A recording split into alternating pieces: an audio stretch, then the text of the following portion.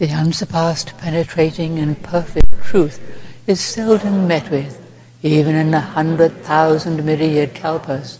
Now we can see and hear it. We can remember and accept it. I vow to make the Buddha's truth one with myself. Homage to the Buddha. Homage to the Dharma. Homage to the Sangha.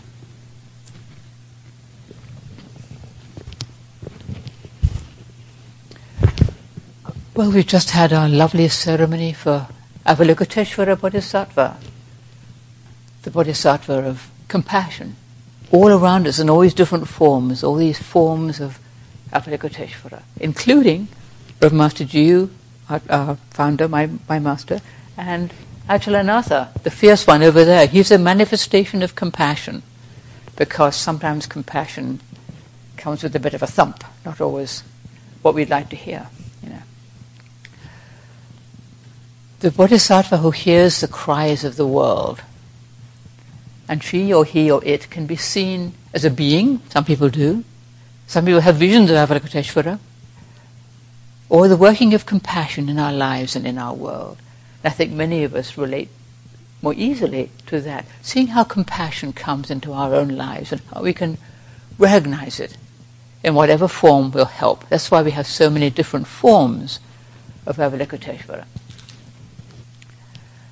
To recognize compassion in our own lives, the blessings of our lives, the people who love us, the people we love, the people we know,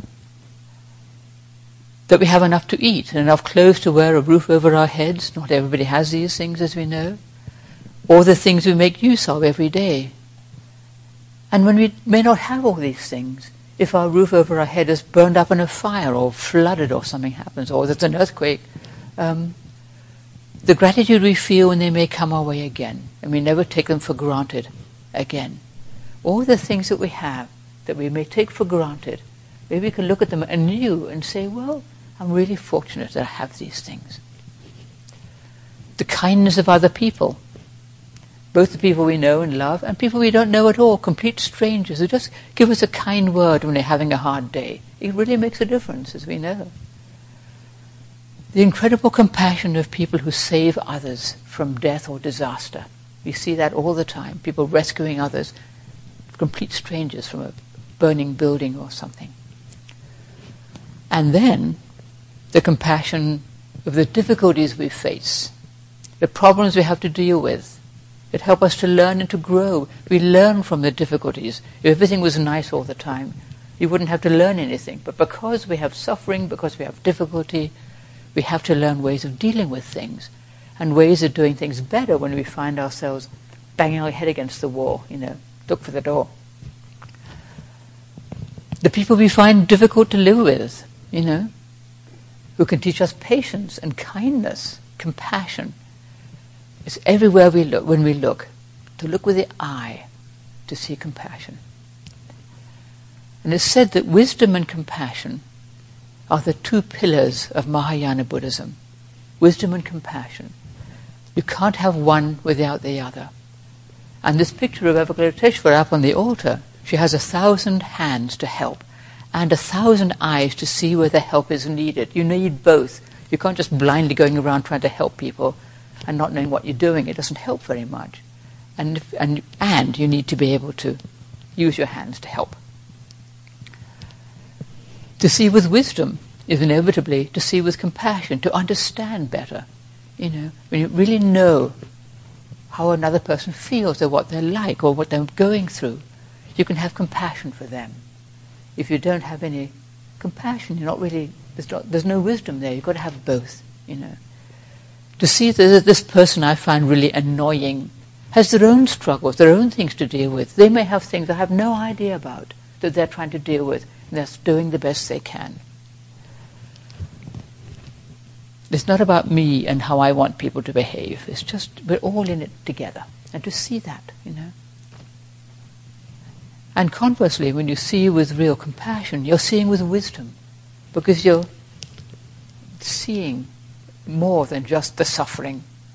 If you just feel all the suffering in the world, but we don't have any perspective of wisdom, we can just drown in it and feel kind of hopeless miserable, and we can get angry because we don't see cause and effect, or there's more to things than meets the eye. We don't know why everything happens. We've seen these devastating earthquakes in Turkey and Syria, just horrible, huge numbers of people dying, losing their home, just awful. The tragedy of the whole thing, and the seeming hopelessness of sifting through those huge mounds of rubble, looking for survivors. And yet people are doing just that.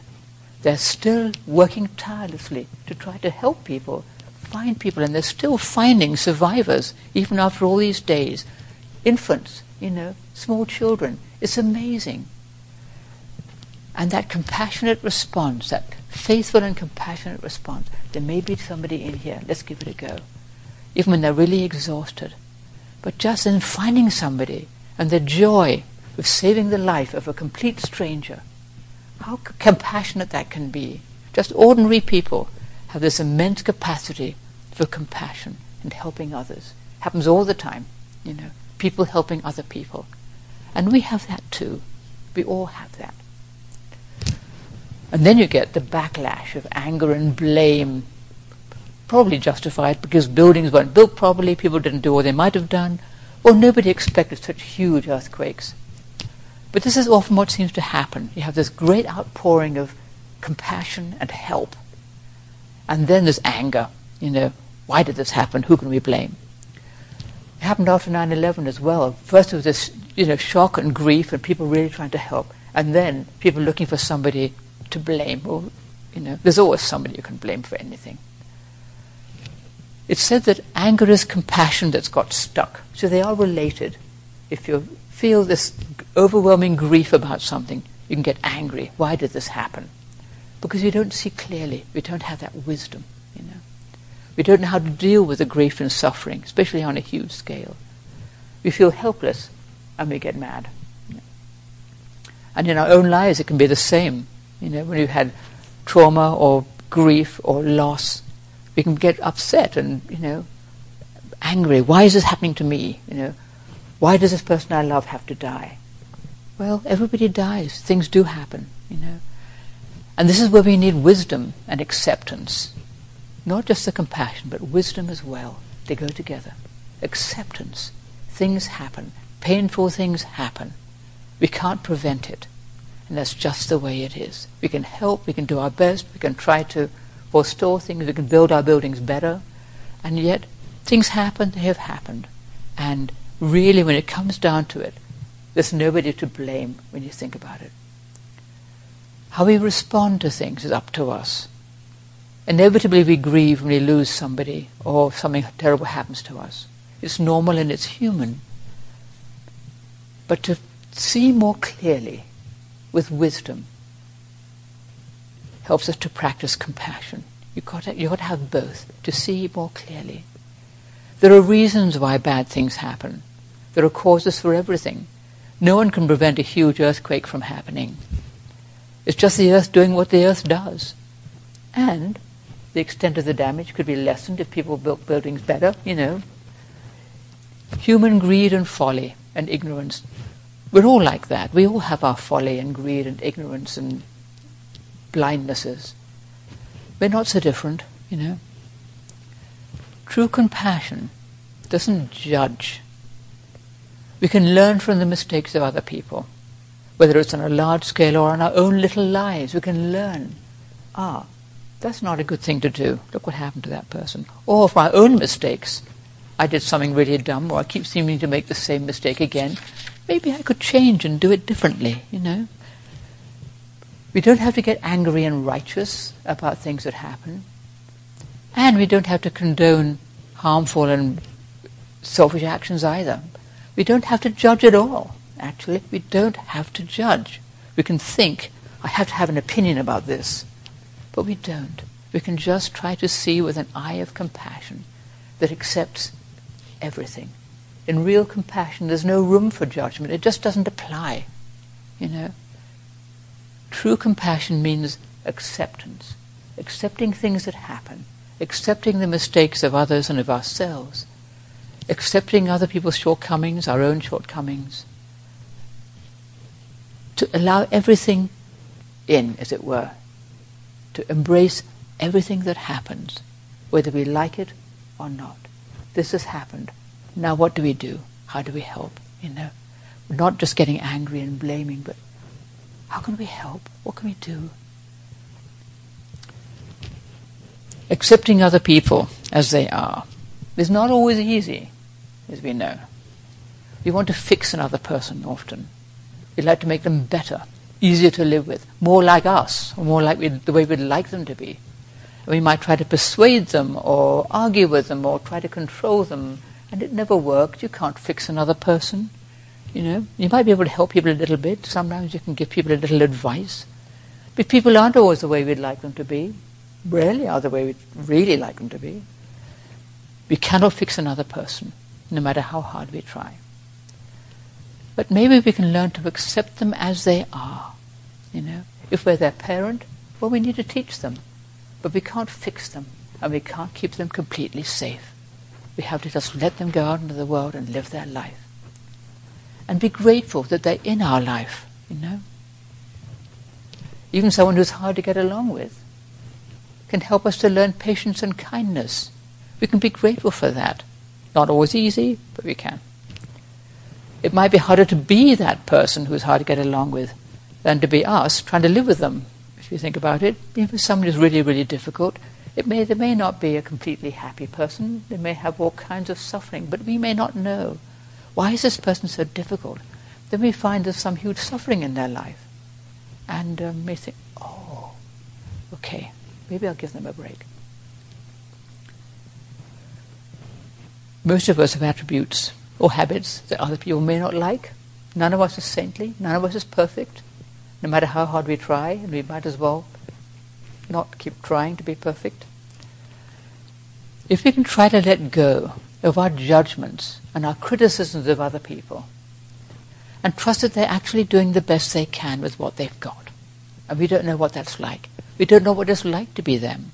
No matter who they are, no matter how close they are, we can never know what it's like to be that person. So maybe we can give them a bit of a break and find compassion, And having compassion for another person isn't looking down on them. It's knowing that they're actually not so different from us. We're feeling with them, not looking down on them. Knowing that we all have our shortcomings. And we all have that capacity for compassion and wisdom within us, whether we know it or not, or whether we see it or not. Everybody has wisdom and compassion. Because it's not actually ours, it comes through us. And sometimes compassion arises, like those people cleaning up rubble in huge piles, or saving somebody from a burning car or something. Just arises spontaneously. Just do it. And don't even think about it. And people say, oh, what a hero you are. I just did what I needed to do. There's nothing heroic about it. And it is. But they know that that was just something that came up with us, spontaneously arose to do.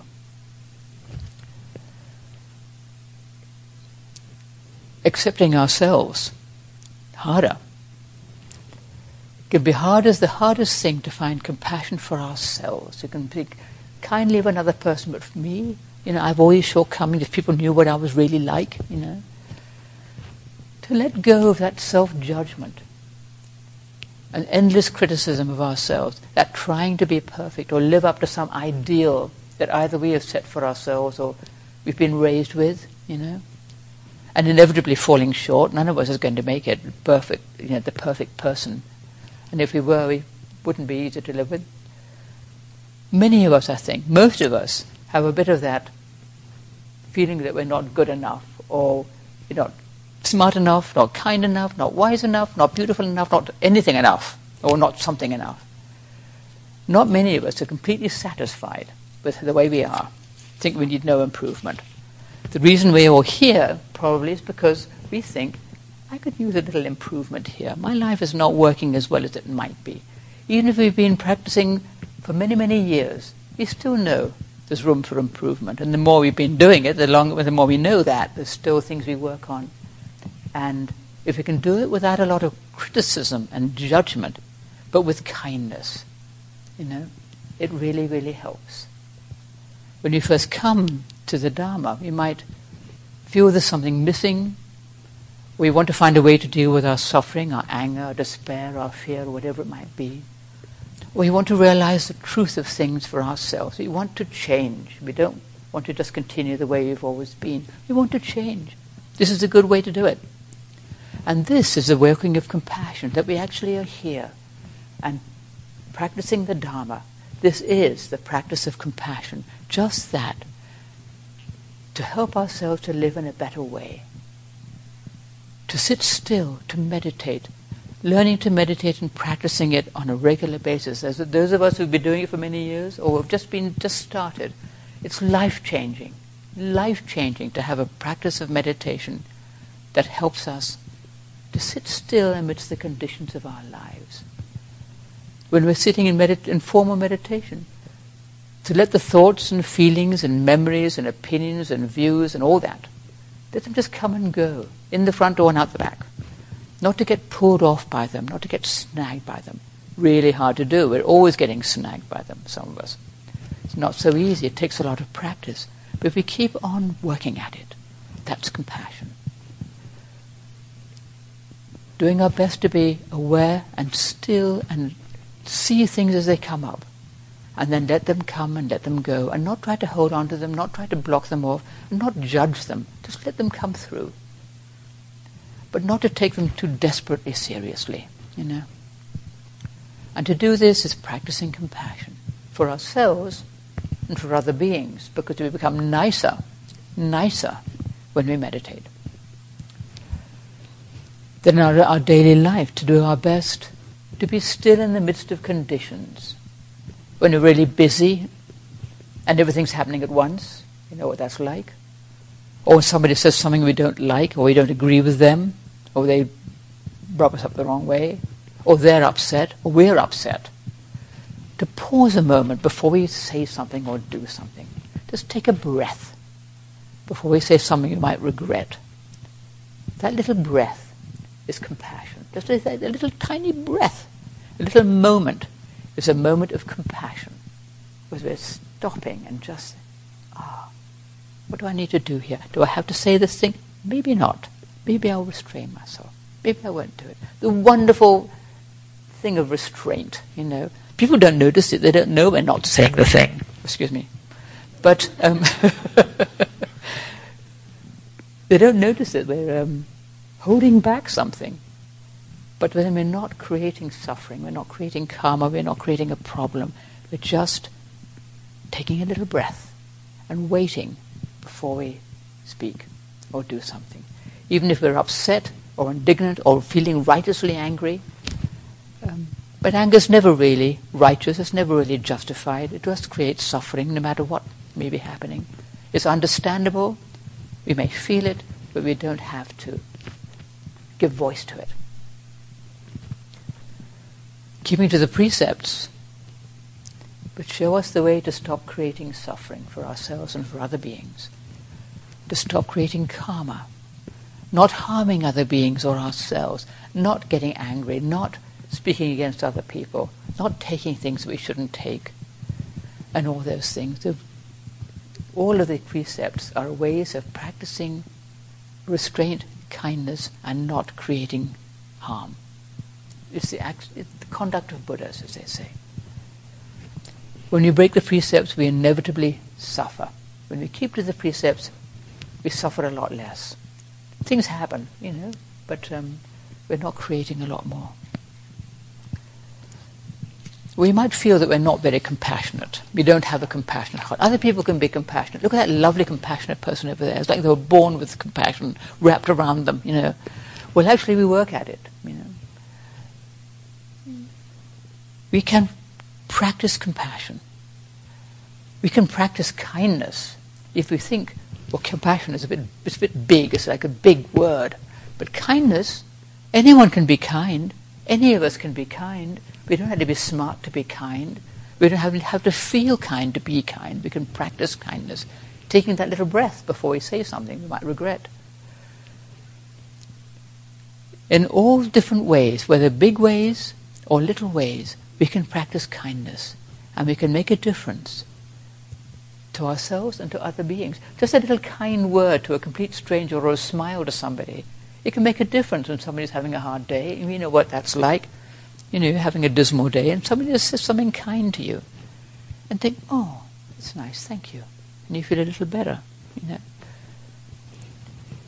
We don't have to go around looking for people to be kind to or to smile at. We're a bit funny. But when it comes our way and it's natural, just practice kindness, you know. Somebody needs a hand with something. Let's give it.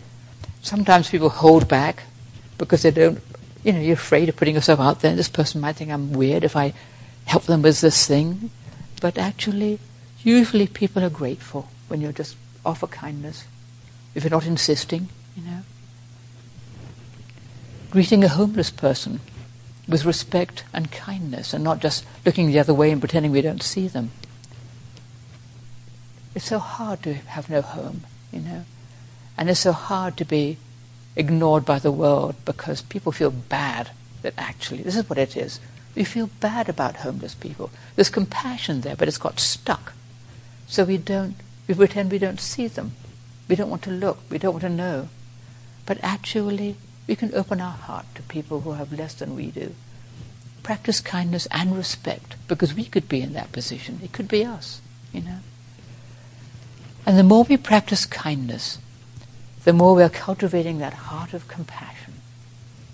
We're growing that heart of compassion, allowing it to strengthen. We can offer merit to other beings, whether we know them or not. We can offer merit to somebody who's ill or having a hard time whom we know. Or just because we love them and wish them well, they may be fine, but we just offer merit. People sometimes think they don't understand about offering merit. It seems like a funny woo-woo thing, but actually it really works. People who have been ill, seriously ill, and other people are offering merit for them, they feel it. They feel it. Sometimes they get better, quicker. Sometimes they don't. Sometimes they die. But they can feel that offering of merit and kindness that people are wishing for them. You know. And when there's a huge tragedy, such as these earthquakes we've been talking about, we may be able to help in practical ways, but we can always offer merit for them, for those beings. To think of the people involved and to sincerely wish them well, to deeply wish them well, to wish for the best. The people who are affected, the people who are trying to help, you know, whether it's earthquakes or fire or flood or, you know, people ill, people dying. There's so many forms of suffering in our world. And we can offer merit. And that's a way of not drowning in suffering, of not sort of thinking, oh God, everything's so awful, there's nothing we can do. We can do something. We can offer merit. We can offer help where we can. We can practice kindness, and we can offer merit. Just wishing well for the person, not necessarily saying, may they have this, this, and this, but just wishing them well. If they're dying, may they be at peace, you know. It certainly helps us, and as I said, it certainly helps other beings as well. We're not different from other beings. We're all really part of one being, big being. We're all part of Buddha nature. We're not separate little beings. And this is why we all have that heart of compassion. We all have wisdom. We all have access to wisdom. Not our own personal little private wisdom, but universal wisdom, universal compassion. That is why people rescue others from burning buildings and piles of rubble. That's why people do things beyond what you would imagine for another person. Why we take care of sick people, you know. Why we do greet a homeless person. Because we know that they're just like us. And if we think we're separate, we're suffering. Because thinking we're separate from everybody else, or we're not good enough, or they're not good enough, or that somehow we're not like them, is a suffering.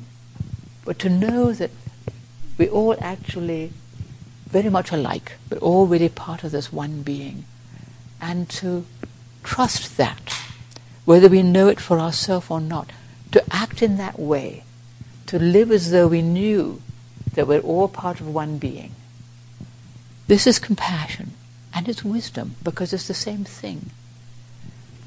To trust that and to cultivate that heart of compassion, to do our very best to sit still, to keep to the precepts, to let go of our judgment and criticism of others and of ourselves, to practice acceptance, to practice kindness to others, kindness to ourselves also. And these are some of the ways that we can nourish that heart of compassion. And that's Avalokiteshvara's teaching for us today.